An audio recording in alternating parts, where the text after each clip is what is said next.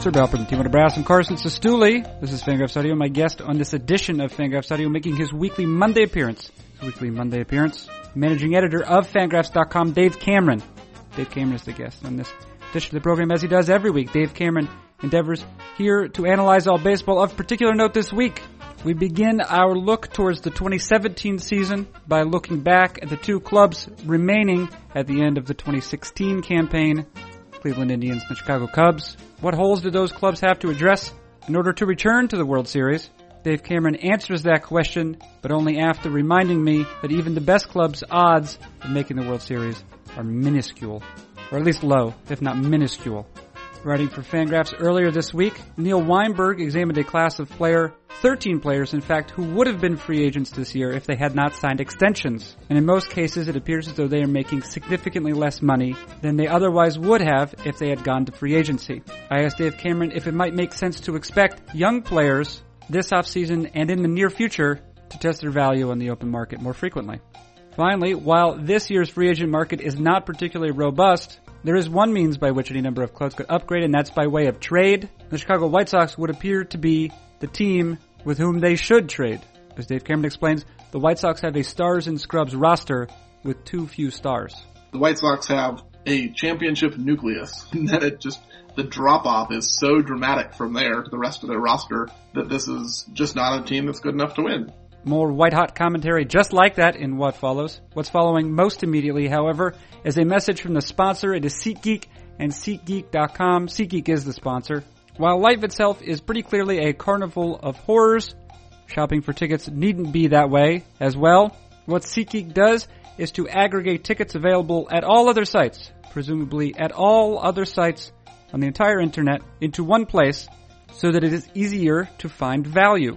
And in fact, they assign a grade based on value to every ticket that's available, so that like an early 21st century general manager, someone who's interested in buying a ticket can exploit inefficiencies in that particular market.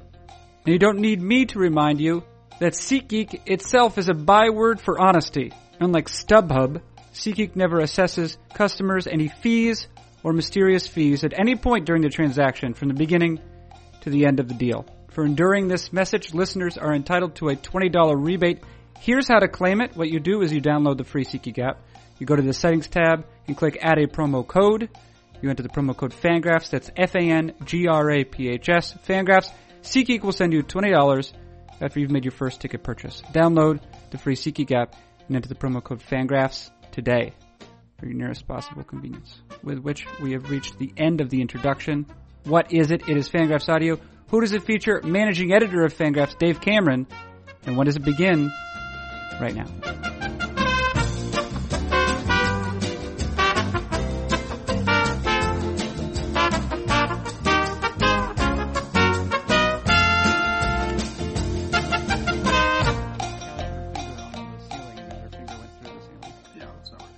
No, I don't think it was very good.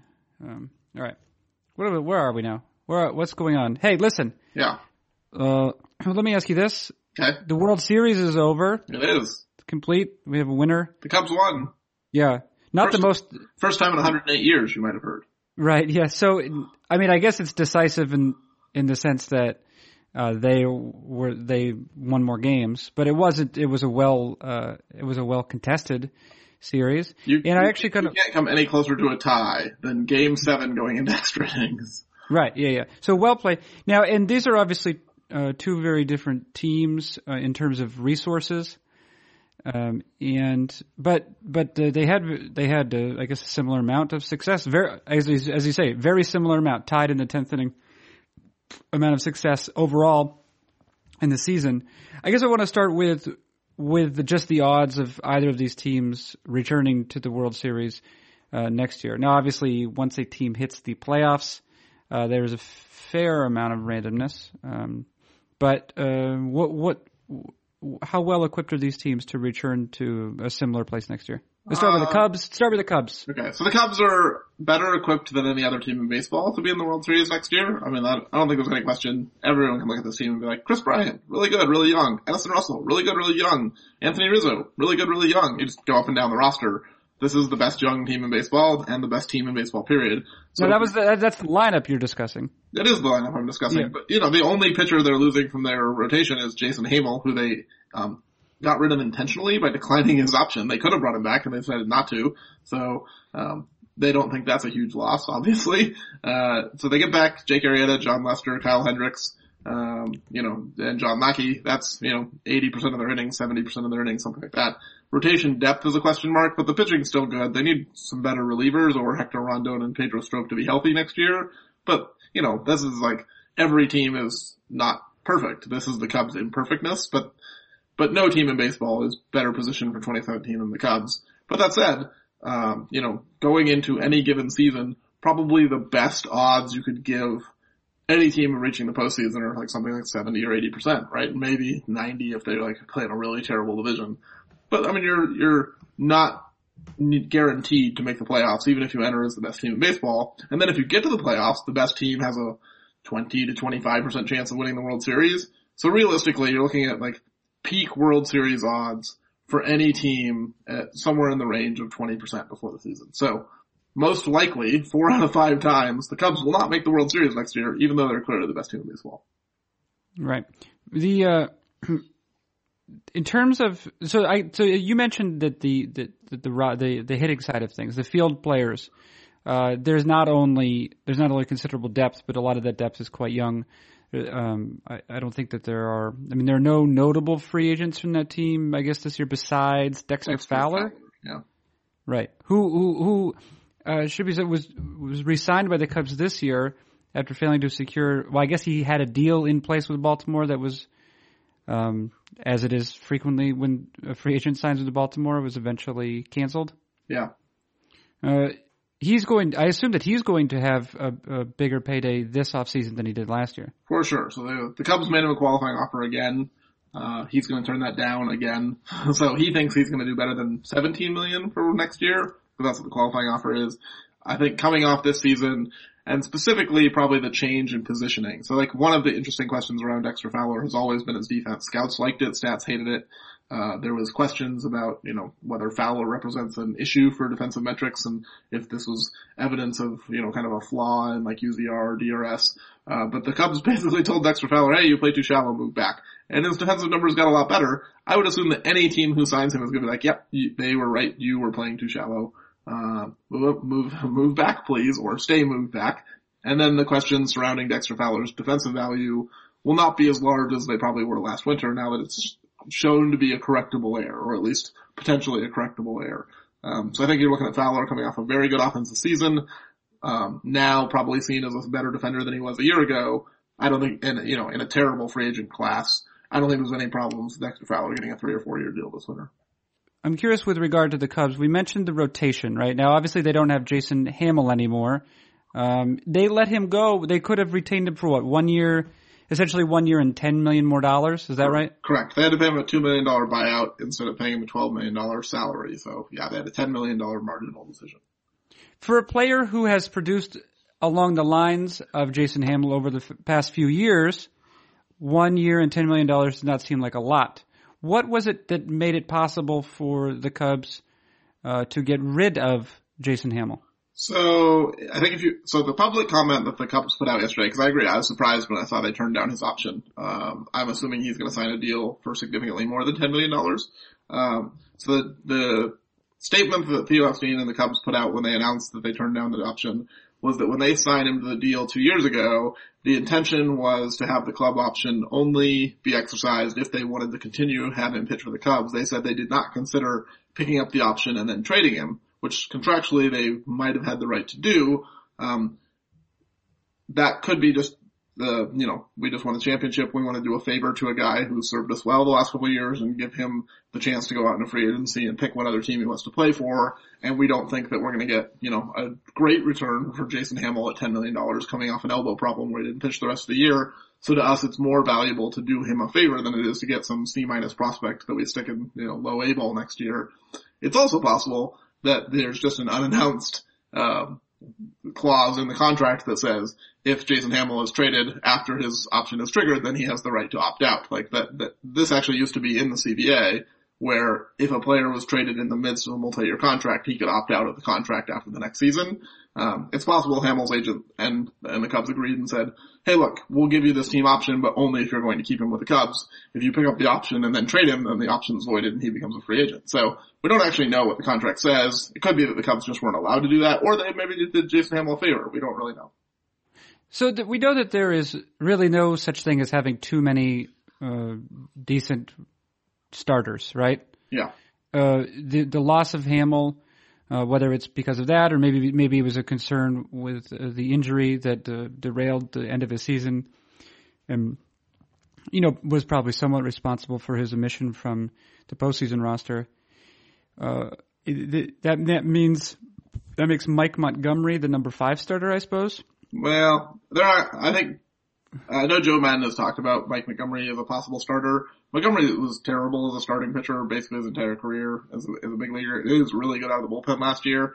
Considering that they're losing Aroldis Chapman, and Hector Rondon and Pedro Strop are now question marks going into next season given how ineffective they were at the end of the year, I don't think the Cubs are in a position to remove from their bullpen in order to get a bad 5th starter back. So my guess is Montgomery is going to pitch in relief next year and they will acquire a 5th starter and probably a 6th starter. Okay, so this is the solution to the problem, right? But we do know, so acquiring a player, acquiring a player from free agency will probably be more difficult. We've just spent some time discussing how poor the market is. There's Rich Hill and Jeremy Hellickson and Ivan Nova. Okay, sure. Get excited. Well, I mean, if it's the back end of your rotation you're hoping to populate, that obviously you have a few more options.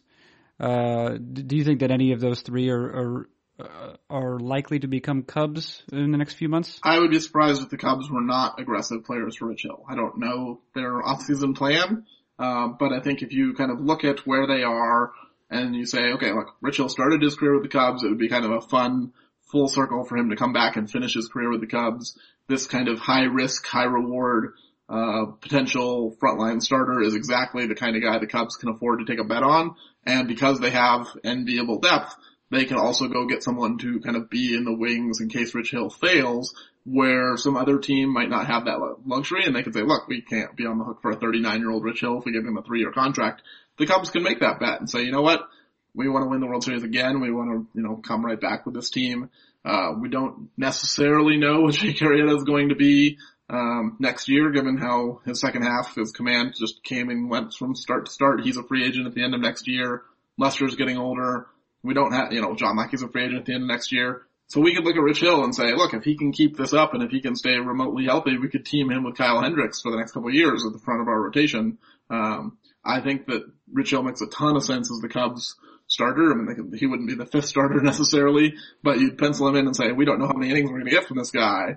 And then we're going to go trade for some, swing guy who can, like the Adam Warren role. Adam Warren didn't work out very well in Chicago, but that kind of guy who's around to be like, when Rich Hill goes on the disabled list, we have this guy to step in. If not, he's going to pitch in the bullpen. And then if Hill works out really well and continues to be an ace, the Cubs are as well positioned as anybody to take advantage of that in the short term. So rotation help, maybe a couple guys for the rotation, presumably someone for the end of the bullpen, given some of the uncertainties there, as you mentioned with Strop and Rondon, plus the departure of Chapman. And then how do you suppose they'll address the outfield alignment entering next season?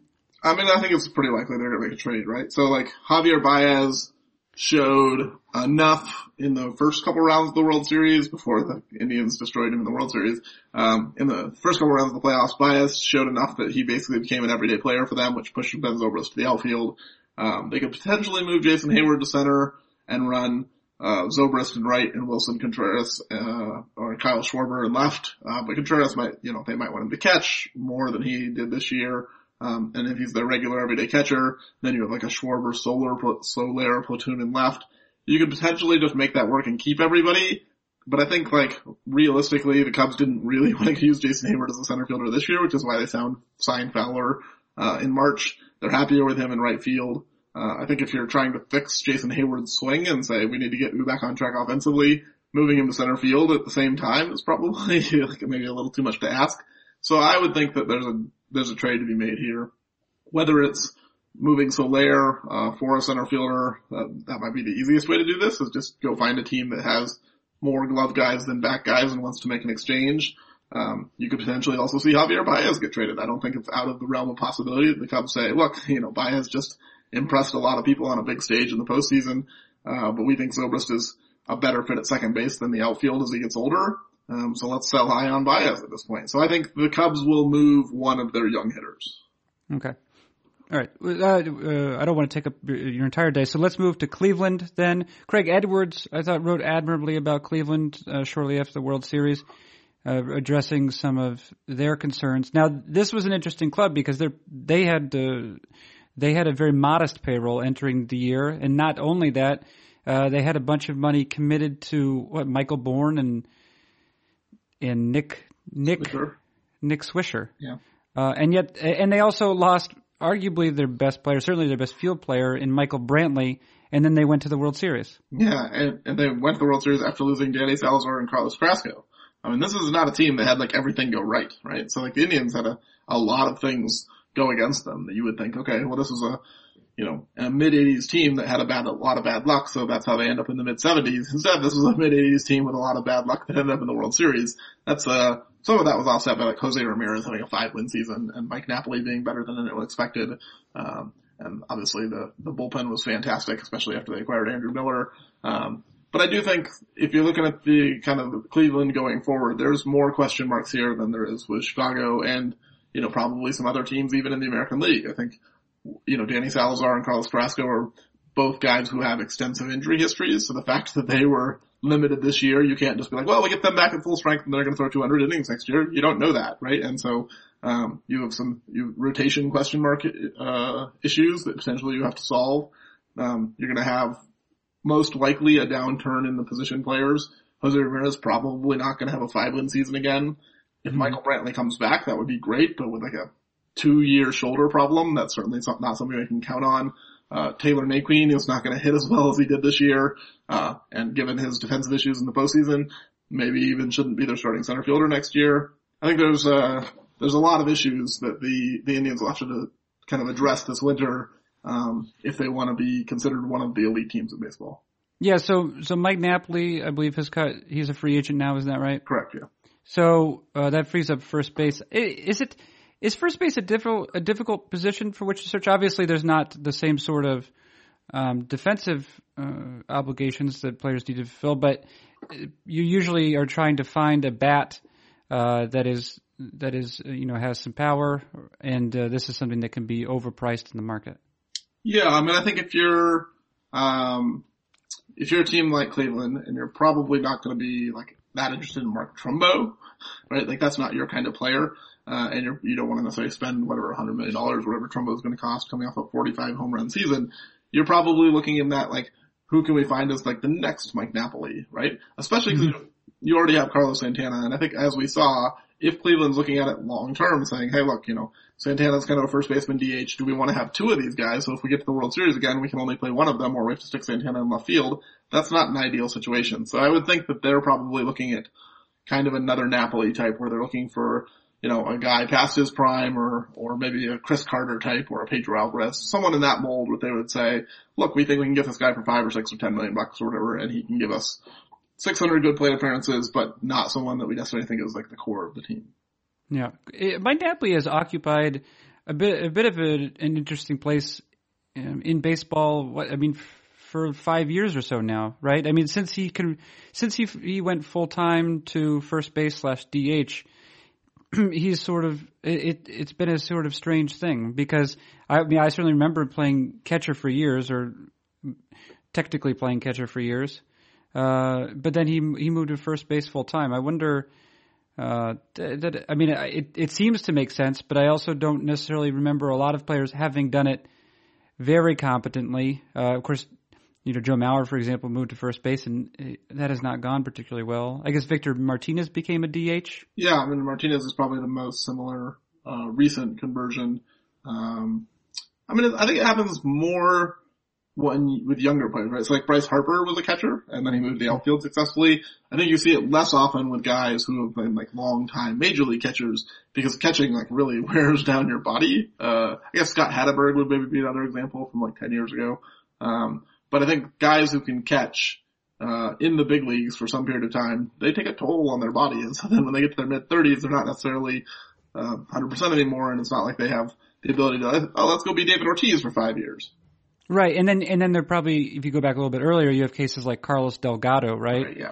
Who, and as you mentioned, Bryce Harper, a much more recent example, where the bat was so advanced right. that a club is not really willing to let the defensive skills come together because of what they're missing out in the offensive side. Yeah, it'll just take too long to get him to the point where he would be an acceptable major league defensive catcher, and you'd have said, okay, we just gave you 2 years in the minors trying to learn how to catch when you could have been the 7-win outfielder in the big leagues. Like, that's just not worth the trade-off. Right, and I guess that's why it's strange why someone like Martinez or Napoli, now they wouldn't, I don't think either of them was ever known for their defensive chops per se. No. But they did play catcher for some time. Oh, I guess we're actually forgetting the most obvious example, Carlos Santana, who's on the Indians. Who's also on the same team, right? I bet there's a bunch of Cleveland fans just like listening to the last few minutes of this podcast and be like, these two people are idiots. Yeah, that's Which fine. is I'm sure very correct in that regard. They're saying, yeah. Yeah. Carlos and Josh Willingham, I think. Oh yeah, Josh Willingham. Retired now, but he came up as a catcher. And I think he was a player, right?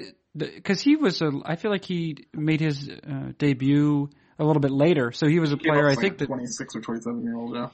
Yeah, the Marlins were eventually like, he's probably not going to be a catcher. Right.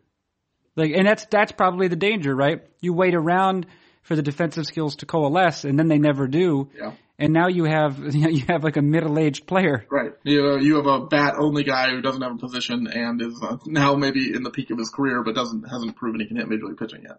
Right. Yeah. Okay. So that's probably why teams don't do it. So Cleveland but no, they don't have the resources. Although Cleveland, but they do benefit from I guess now the absence of the Swisher and Bourne contracts from their and from their payroll, and also probably some money, from appearing in the World Series. Yeah, absolutely. They're going to give a substantial revenue boost long term from appearing in the World Series. Estimates, I think, for a range from somewhere like $50 to $100 million for a deep playoff run.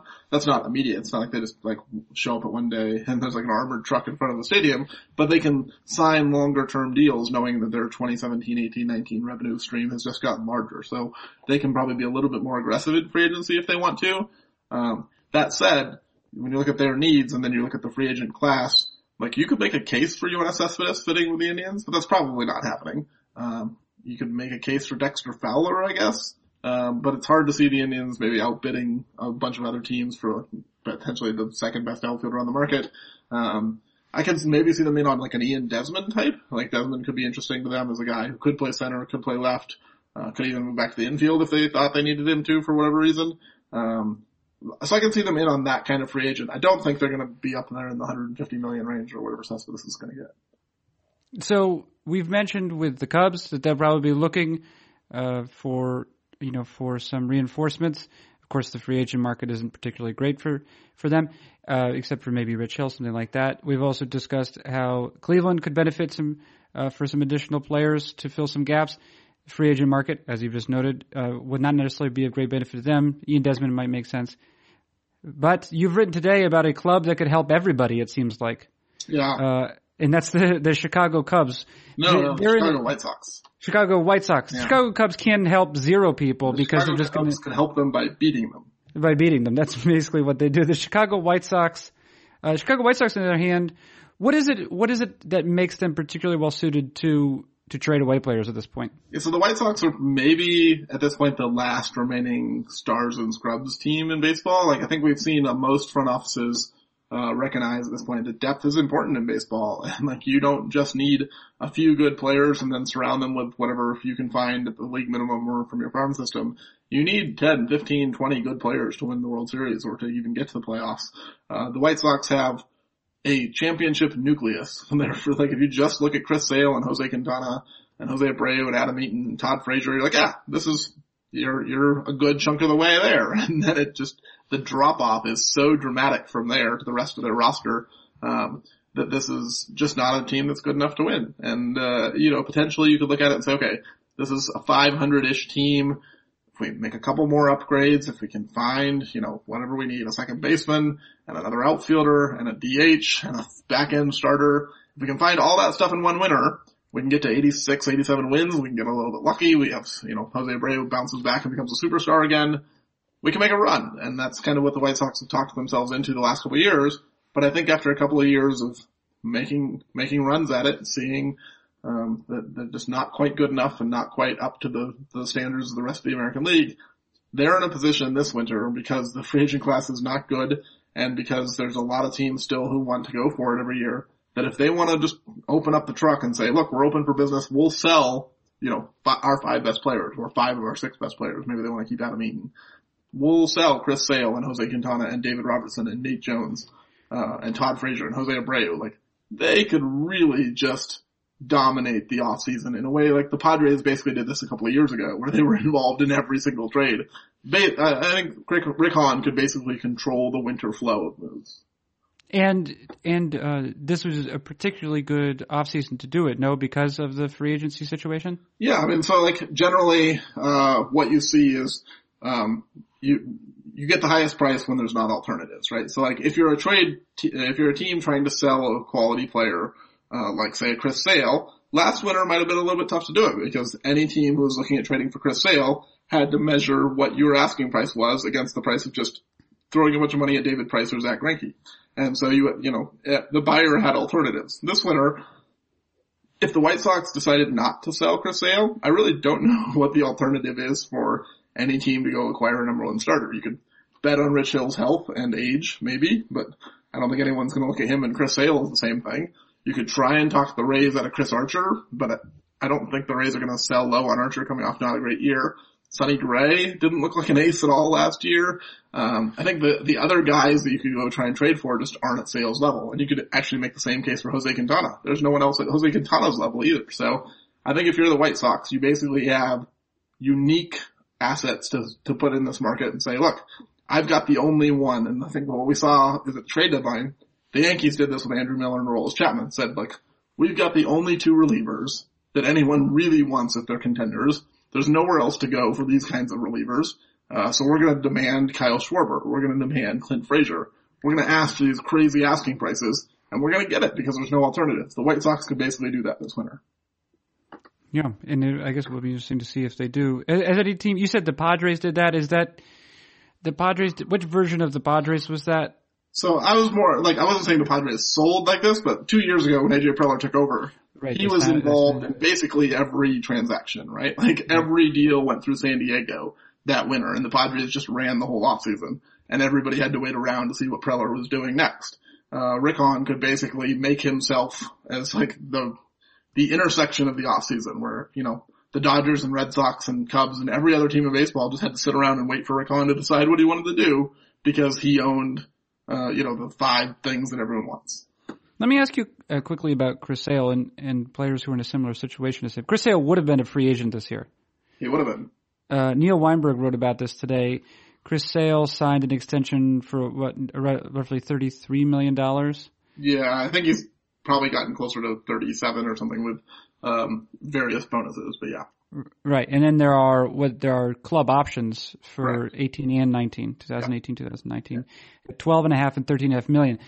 This is much less than Chris Sale would be receiving on the free agent on the market, the open market. Chris Sale, if he was a free agent this winter, would be in the David Price range or Zach Greinke price range. He'd be over $200 million.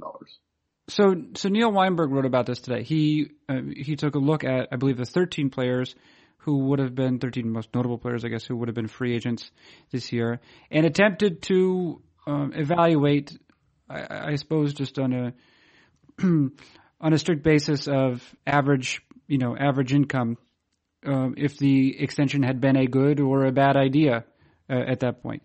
And for the second year in a row, because Weinberg conducted a similar study last year, he found that, and this is perhaps not surprising, but I'm curious as to how not surprising it is, found that the majority of would-be free agents, would have been free agents, are going to end up making less over the next year or few years, or in June's. I mean, there's some quite long contracts as well, making less than they would have otherwise if they hadn't signed an extension, if they had bet on themselves, essentially. Right. Teams are signing these deals because they're saving money.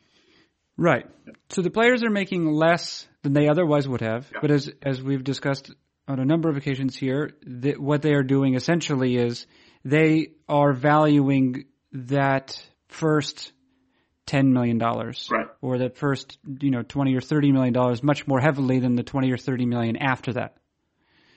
Because that's sort of like life-changing money, right, whereas your life changes much less when you're going, between 50 and even $200 million, honestly, because 50 million is pretty good. Right. I mean, that first few million gets you to never have to work again, even if your career ends, in like Brandon Webb fashion or something. Like at that point, you're fine. You can go do whatever you want for the next 60 years, and your kids are probably fine too. It's that next 15 million is like, how many boats do I get to own? And like, how many crazy vacations do I get to take? Those aren't as important as I don't have to work anymore. So, but here's the question. Now, obviously that security is important. And if you ask any individual player, this is, they're probably going to continue to make those choices. However, when you look at the entire population of would have been free agents, it does look like it does seem as though there's a case to be made. And I'm curious if you would make that case, a case to be made for the players being a little bit more aggressive, in going to free agency to test the market. And again, as we say, betting on themselves.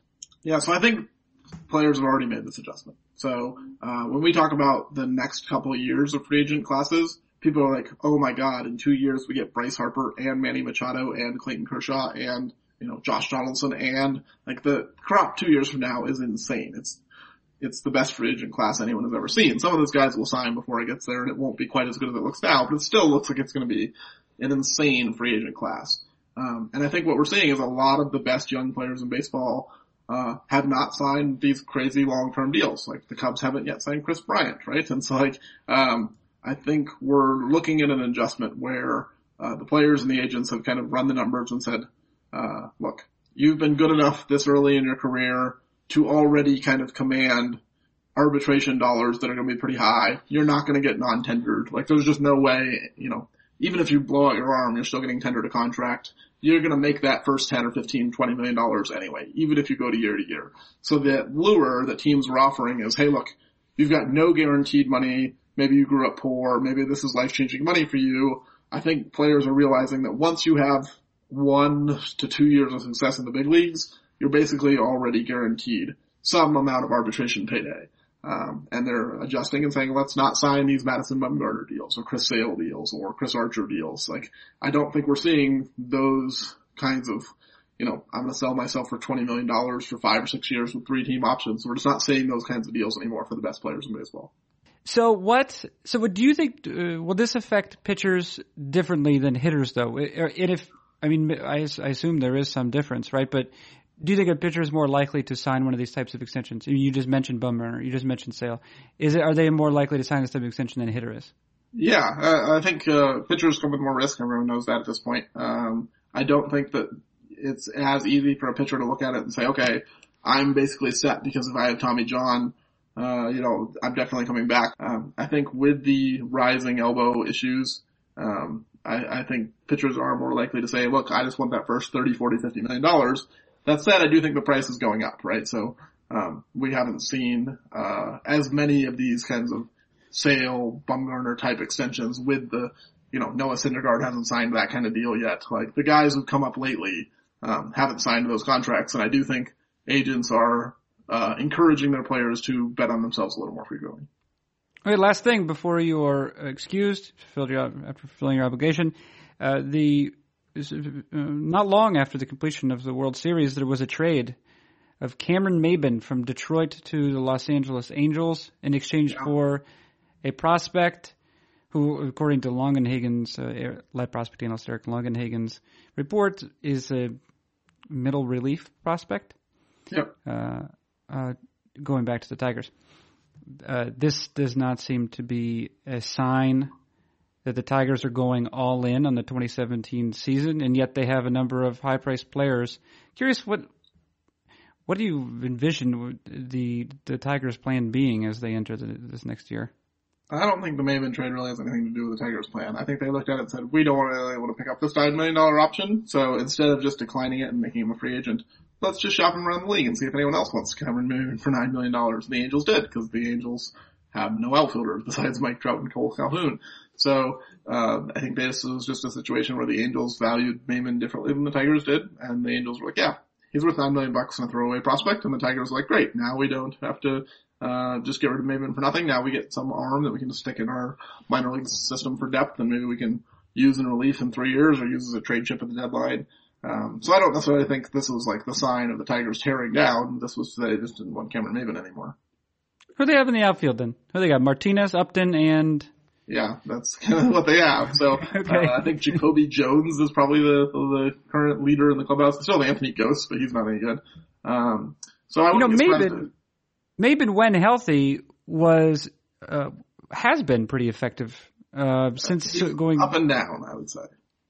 Yeah, he's making a lot more contact than he did earlier in his career. It's true. He's also hitting for less power than people thought. Yeah. That's a trade-off. He's decently athletic, though, right? Decently athletic? Yeah, but not a great defender. Okay. For some reason, I like Cameron Maven. Okay. Well, you like a lot of guys who aren't very good.